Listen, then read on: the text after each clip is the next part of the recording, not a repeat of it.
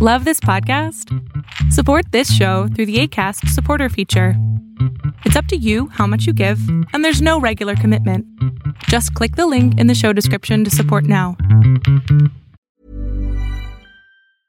Hiring for your small business? If you're not looking for professionals on LinkedIn, you're looking in the wrong place. That's like looking for your car keys in a fish tank. LinkedIn helps you hire professionals you can't find anywhere else, even those who aren't actively searching for a new job but might be open to the perfect role. In a given month, over 70% of LinkedIn users don't even visit other leading job sites. So start looking in the right place. With LinkedIn, you can hire professionals like a professional. Post your free job on linkedin.com/people today. Many of us have those stubborn pounds that seem impossible to lose, no matter how good we eat or how hard we work out. My solution is PlushCare. PlushCare is a leading telehealth provider with doctors who are there for you day and night to partner with you in your weight loss journey. They can prescribe FDA-approved weight loss medications like Wegovy and Zepbound for those who qualify. Plus, they accept most insurance plans. To get started, visit plushcare.com/weightloss. That's plushcare.com/weightloss.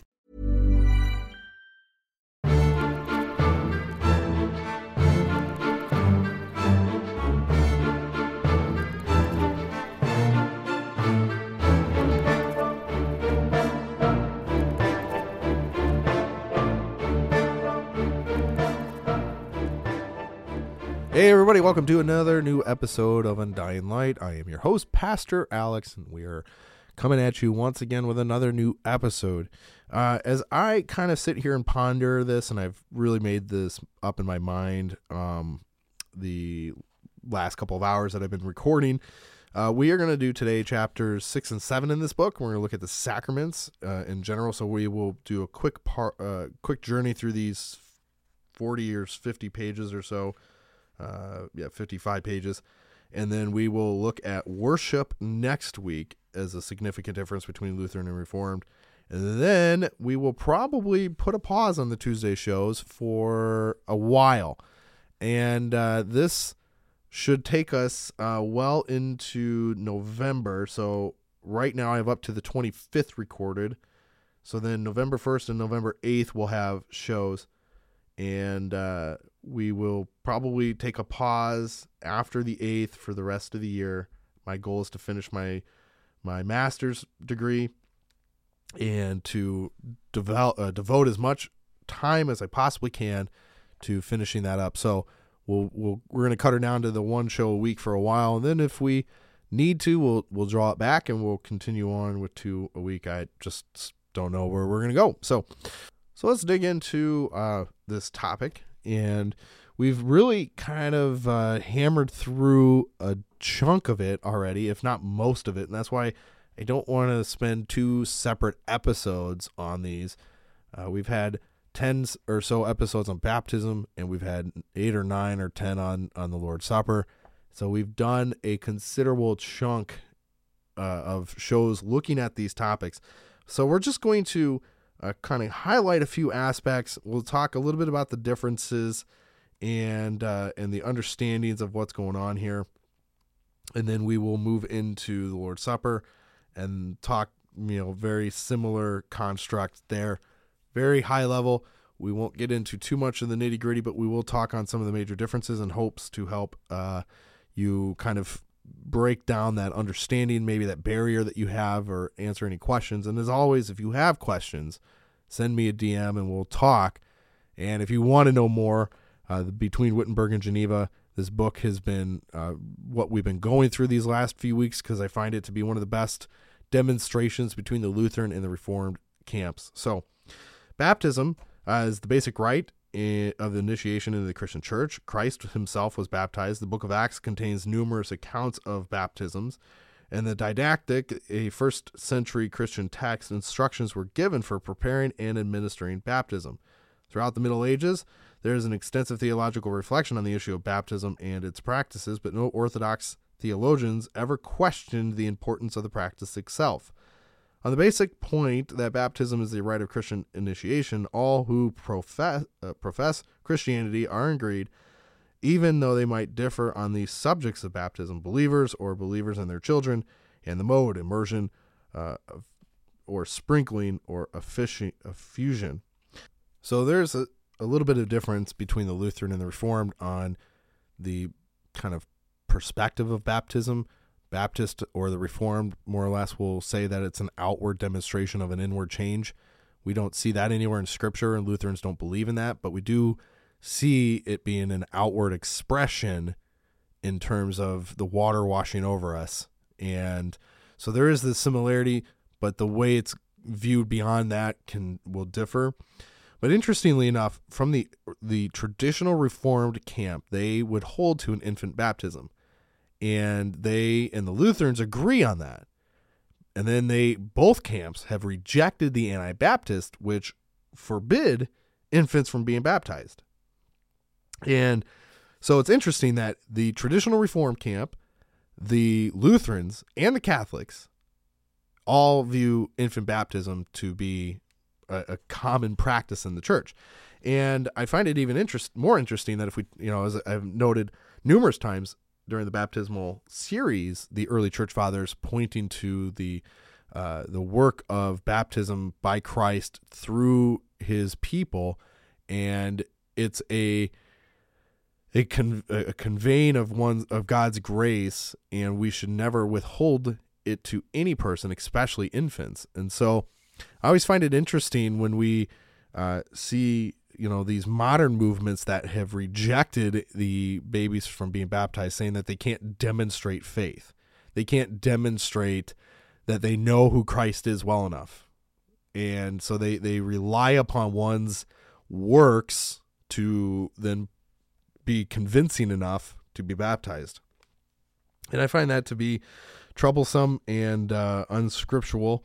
So that's a kind of a discussion for later. So let's dig into this a little bit here at a high level. Luther's view on baptism: he presumed that baptism is not merely simply plain water. Instead, it is the water enclosed in God's command and connected with God's word. He expanded the definition in his large catechism. These two, the word and the water, may by no means be separated from each other. For where the word is separated from the water is no different from the word that the maid uses from cooking, and could indeed be called a bathkeeper's baptism. But when the word is with it according to God's ordinance, baptism is a sacrament. That is a gift from God, and it is called Christ's baptism. Baptism is a very different thing from all other water, not by virtue of the natural substance, but because there is something nobler added. For God himself stakes his honor, his power, and his might on it. Therefore, it is not simply a natural water, but a divine, heavenly, holy, blessed water. Praise it by any other terms you can, all by the virtue of the word, which is heavenly, holy word, that no one can sufficiently extol, for it contains and conveys all that is God's. So that's Luther on the Large Catechism and his description of baptism. He goes on to note that it is God who acts in baptism. He gives the one being baptized, and the one who is baptized simply receives.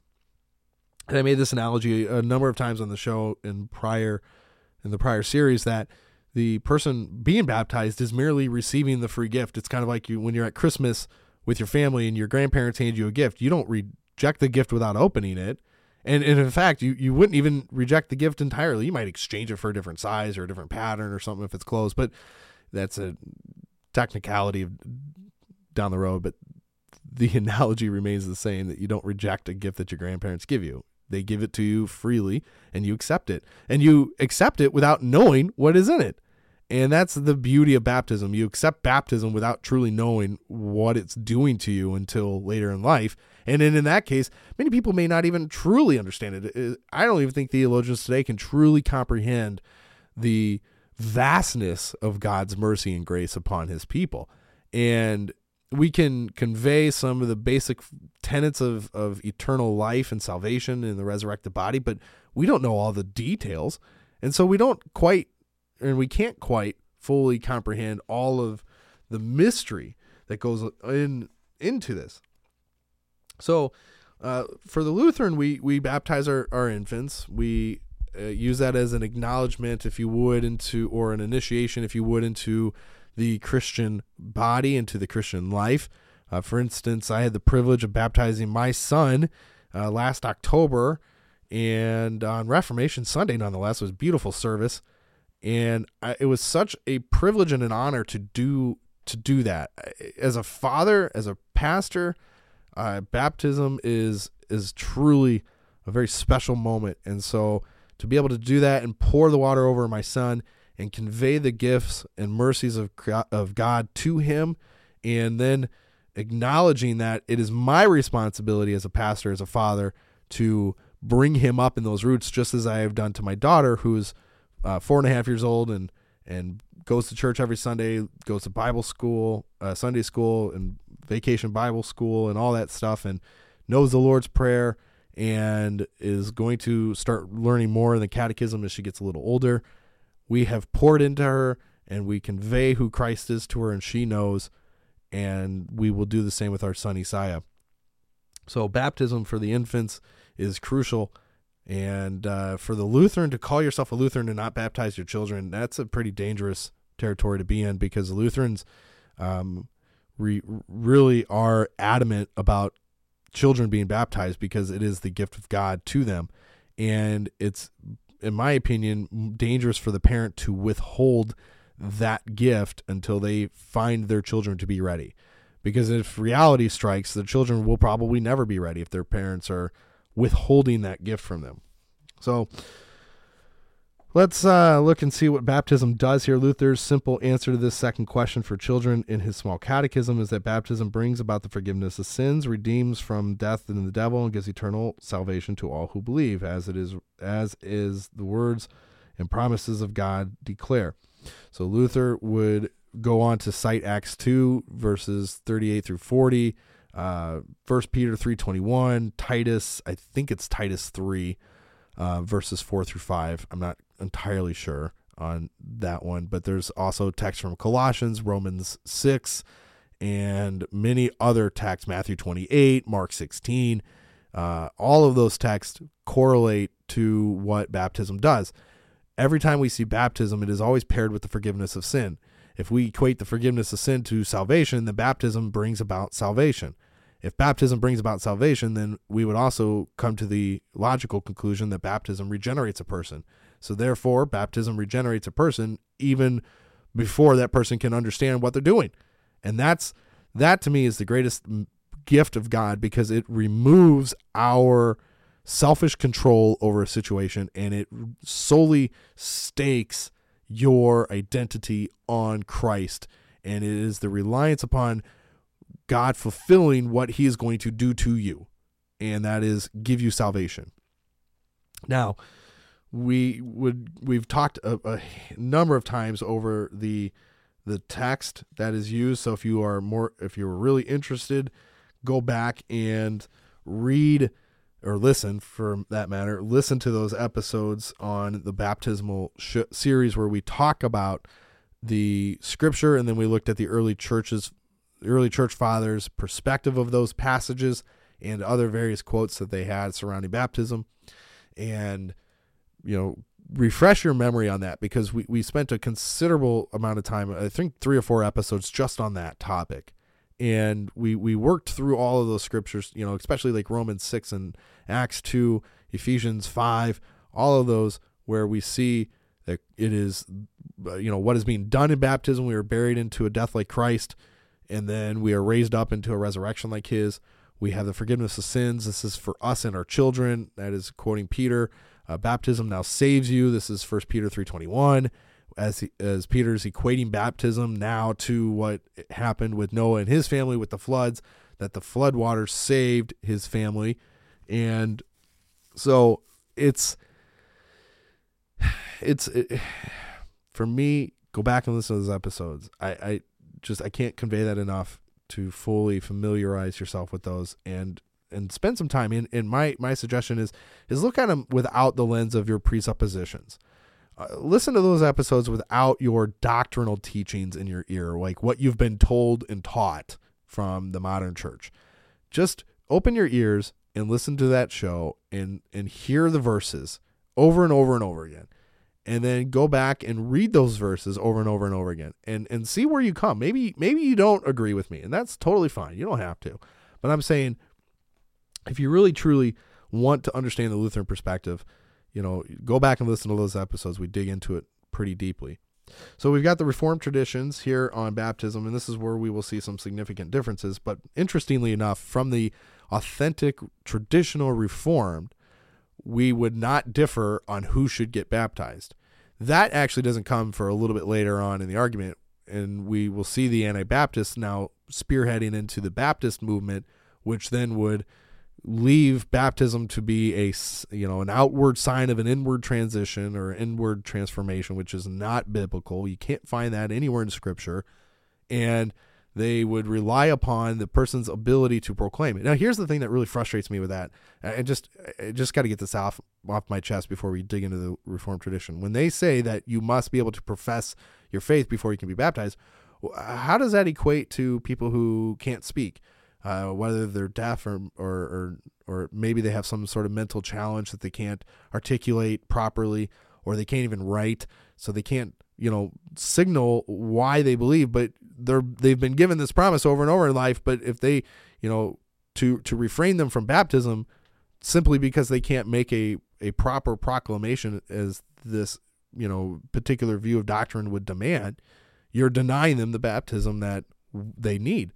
And I find that to be quite frustrating, because for me as a Lutheran pastor and as a father of 2 children, I would never ever withhold baptism from any person, no matter their state, conditions, or understanding or ability to pronounce anything. I've baptized teenagers, I've baptized infants, and if I have the privilege someday, I'd love to baptize some adults that we profess the gospel to. I have no quarrels about baptizing people. I will not baptize or rebaptize people, because we do not believe in 2 baptisms. As Paul indicates, we believe in 1 baptism. But I would not withhold baptism from any person just merely because they can or cannot make a proper proclamation. There is no that puts the work into their hands, and baptism is not their work, it is God's work.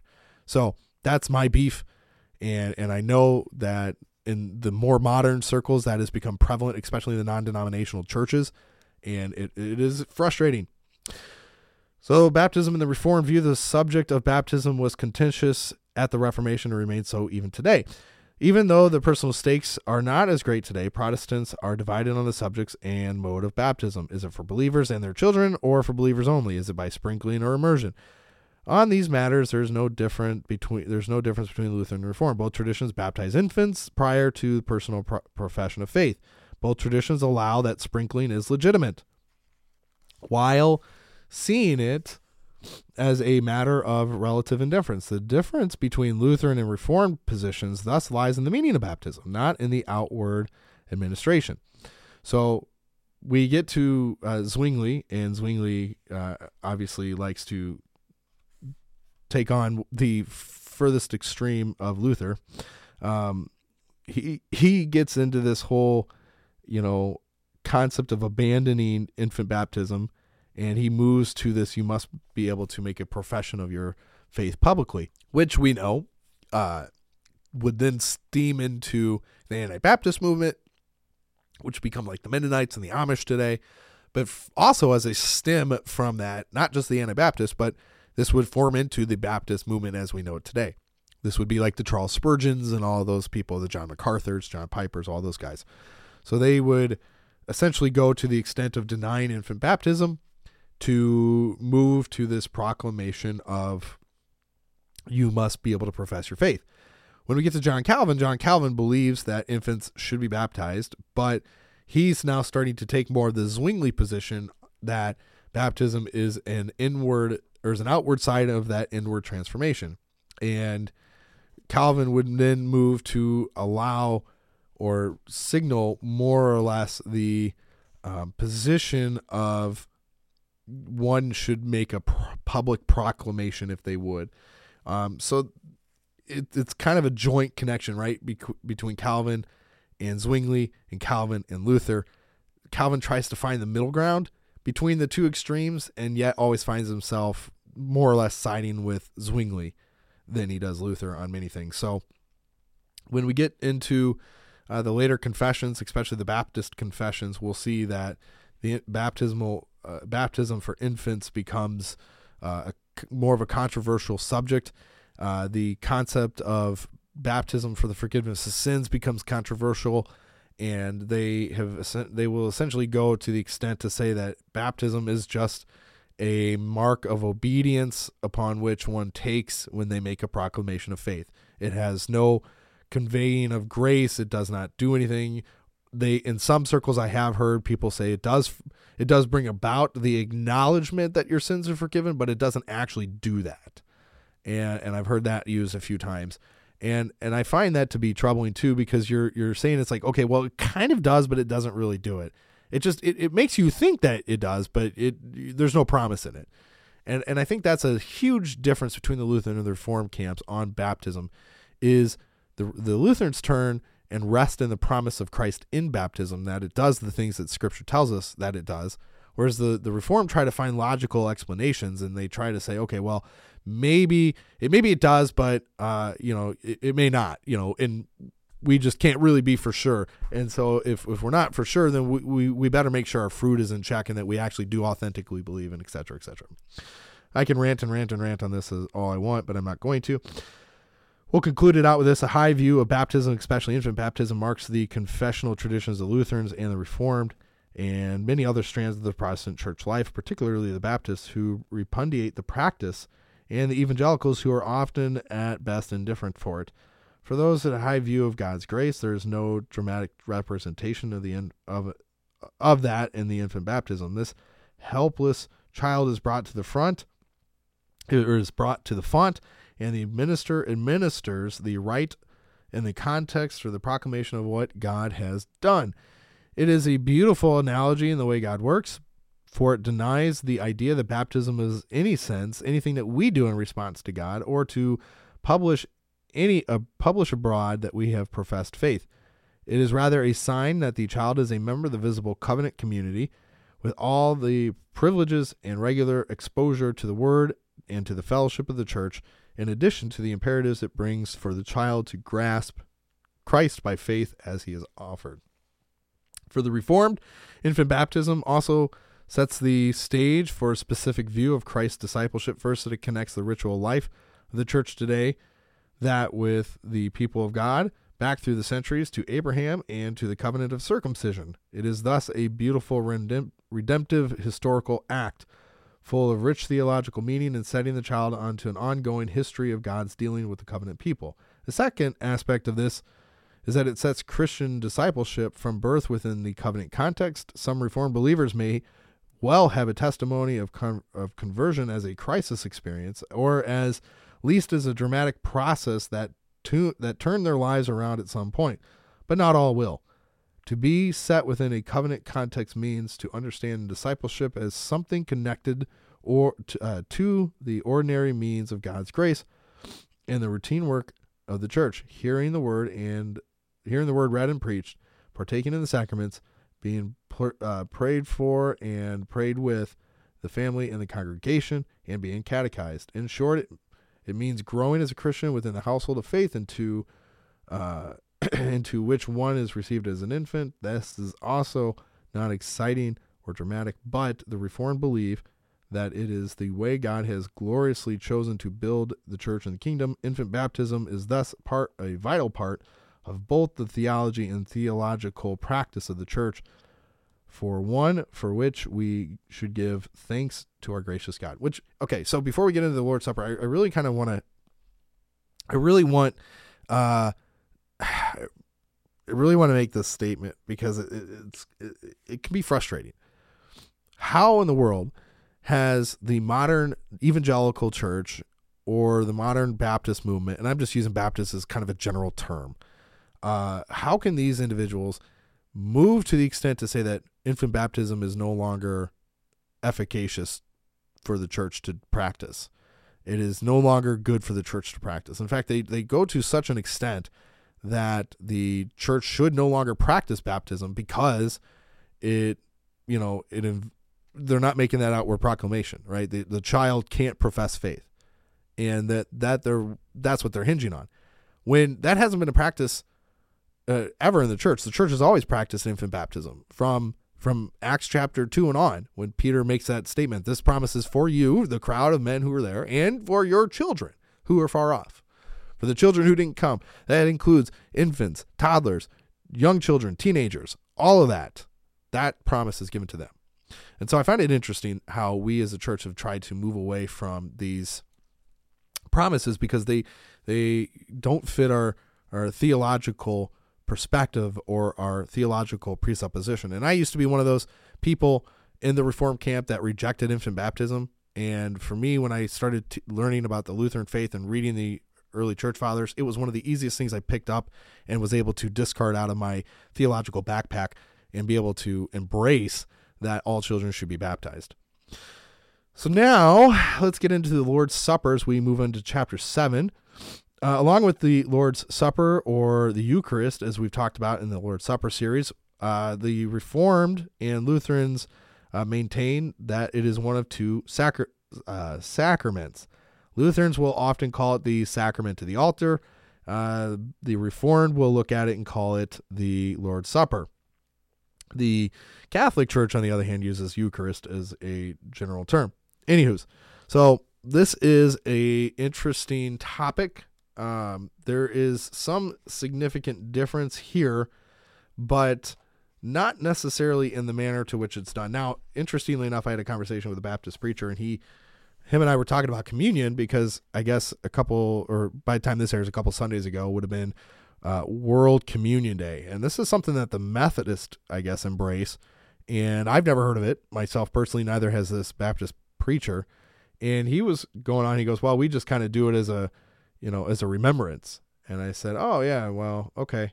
I didn't want to get into a debate with him. And I said, but to hear that really just brings around more understanding of what the Lord's Supper does, because what it's showing is there is differences between the Lutherans and the Reformed, and Lutherans and the Baptists, and Lutherans and the evangelicals, and Lutherans and basically everybody else, because Lutherans view the sacrament of the altar in a very specific manner, and the rest of the Protestant movement really doesn't. And so we, again, talked extensively on prior episodes of the Lord's Supper, so we're not going to get too deep into it, but we will talk about some of the significant differences here. Let's start with what is the Lord's Supper. As the Lutheran perspective is this: it is the true body and blood of our Lord Jesus Christ under the bread and wine instituted by Christ himself for us Christians to eat and drink. Luther had written this in his small catechism, as well as a very extensive description in his large catechism. And you can go and read those free online if you choose to. But we went through most of those lines, if not all of them, in the series on sacraments, and we made sure we spent a considerable amount of time unpacking the Lutheran perspective. But it always comes back to this notion of two things: what it is and what it does. What it is the real body and blood of Jesus Christ. What it does is it conveys the forgiveness of sins. This is a quoting of Matthew 26 verses 26 through 29, where Jesus says, "Take and eat. This is my body given for you. Do this in remembrance of me for the forgiveness of sin.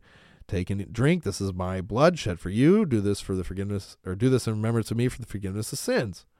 Those are the perspective of the Lutheran faith right there, wrapped up into those three verses on the sacrament of the Lord's Supper. Now, we talked on some other passages. There's not a ton in the New Testament.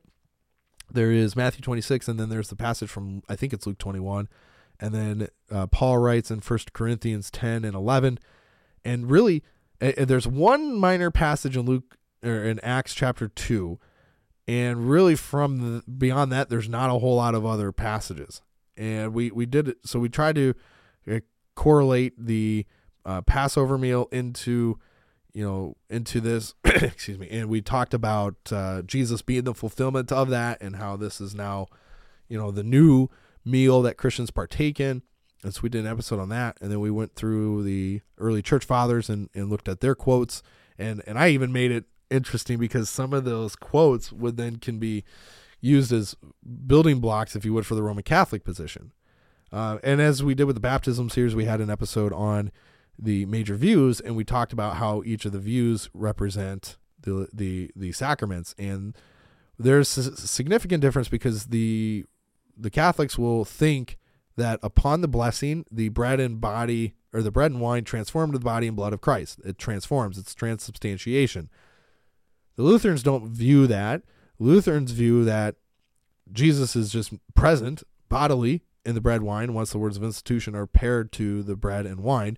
How that happens, we can't convey it because Scripture doesn't tell us, and we're not about to be chasing some logical fallacy down the rabbit hole. We are simply going to say, well, Jesus says this. He's holding up bread and wine. He's making a representation. This is his last will and testament. And so what Jesus says here must go. And if Jesus says he's present, then he must be present. And then I argued as well, along with the fact that for the Reformed who do not believe that Jesus is present, even spiritually, guess what? Jesus is present if he's there spiritually. Or it's just merely a means of remembrance, and it has no significant value, or it doesn't convey any grace. Then how would we argue that Jesus can do whatever he wants with his body, especially after the resurrection, when he appears in front of his disciples behind locked doors? The doors were locked. There's walls surrounding. It's not like he jumped through a window or came through the roof. He appeared. He did what he wanted to do with his body. He defies the laws of physics because he exists outside of those laws of physics. He is God in the flesh. So, that being that, the Lutheran perspective is Christ is present in and under and with the bread and wine, and how he does so, we don't take an attempt to explain because we'll end up doing more damage than good. So that is the perspective of the Lutherans. The Reformed have a couple different views. The Zwingli would be much more of a spiritual representation or merely a remembrance, kind of a ceremony type, but it has no significant value. Some other Reformed would view it as Christ is spiritually present, and it conveys grace, and it conveys the forgiveness of sins. So there's some similarities between the Lutheran and the Reformed in those categories.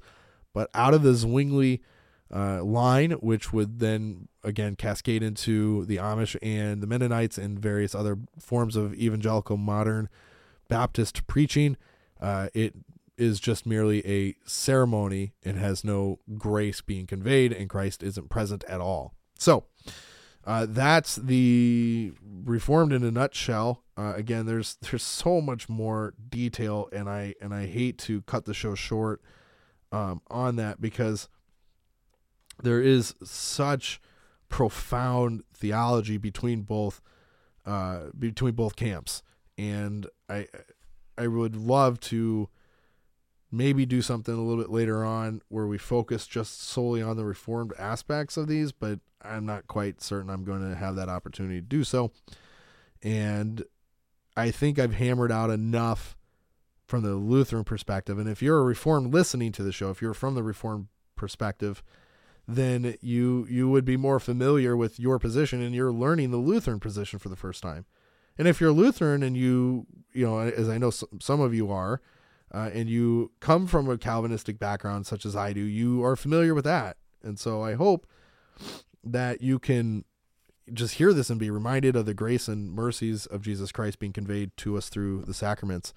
And if you're curious, again, on the Lutheran perspective, read Luther's Large Catechism on the Lord's Supper and his Small Catechism. And that is conveyed into the rest of the Book of Concord and the Confessions and the Formula and all that. If you're looking at the Reformed, then you would have to go and read like the Heidelberg Catechism, the Westminster Catechism, or the Baptist Catechisms, and you would have to, fill into whatever your denominational background is and either read Calvin or read Zwingli and get their perspective. We did a whole episode on the difference between Luther and Zwingli, so you can go back and listen to that. And this is kind of one of those shows where I'm like touching base on the high levels, but then pointing you back to what I've already done more extensively on. So please, by all means, go back and listen to those shows, and I hope you will enjoy them as they have been, helpful to me. Next week, we're going to take on Christian worship, and we are going to look at the perspective of how Christians worship from the Reformed perspective and the Lutheran perspective. So we'll dig into a little bit of the divine service aspects of the Lutheran faith and why we have liturgies and how the Reformed take on their services. We might even talk a little bit about the cross and pictures in that as well. So that might be something we deal with a little bit more next week. But then after that, we're gonna kind of go quiet on Tuesdays for a while, and we are going to give me some extra time to finish my master's, and then we might bring it back, or we'll see where we stand and how people enjoy it. So give you some time to catch up if you would. Guys, thanks for tuning in. I hope you all have a great week. We are digging into the nitty-gritty of Matthew by the time this show will air, and I hope you guys are enjoying that as well. Until Friday, have a great week. God bless. We'll see you later.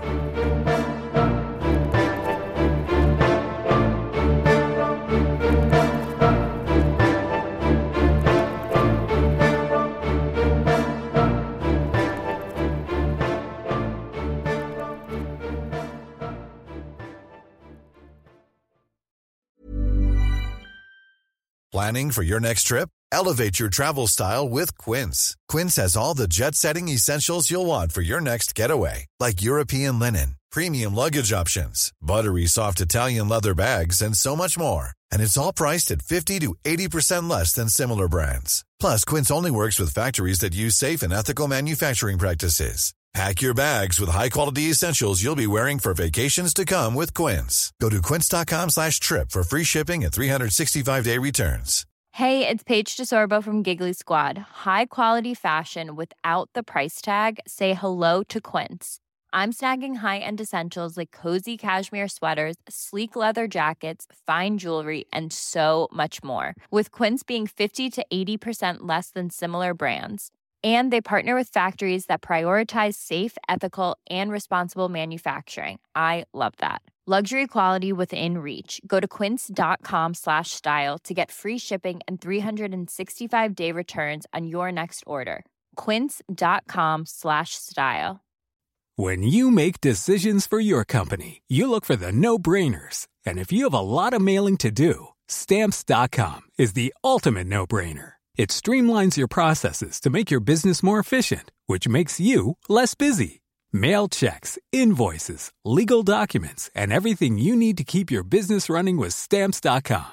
Seamlessly connect with every major marketplace and shopping cart. Schedule package pickups and see your cheapest and fastest shipping options from different carriers, with rates up to 89% off USPS and UPS rates. And with the Stamps.com mobile app, you can take care of mailing and shipping wherever you are. Make the same no-brainer decision as over 1 million other businesses with Stamps.com. Sign up with code PROGRAM for a 4-week trial, plus free postage and a free digital scale. No long-term commitments or contracts. That's Stamps.com.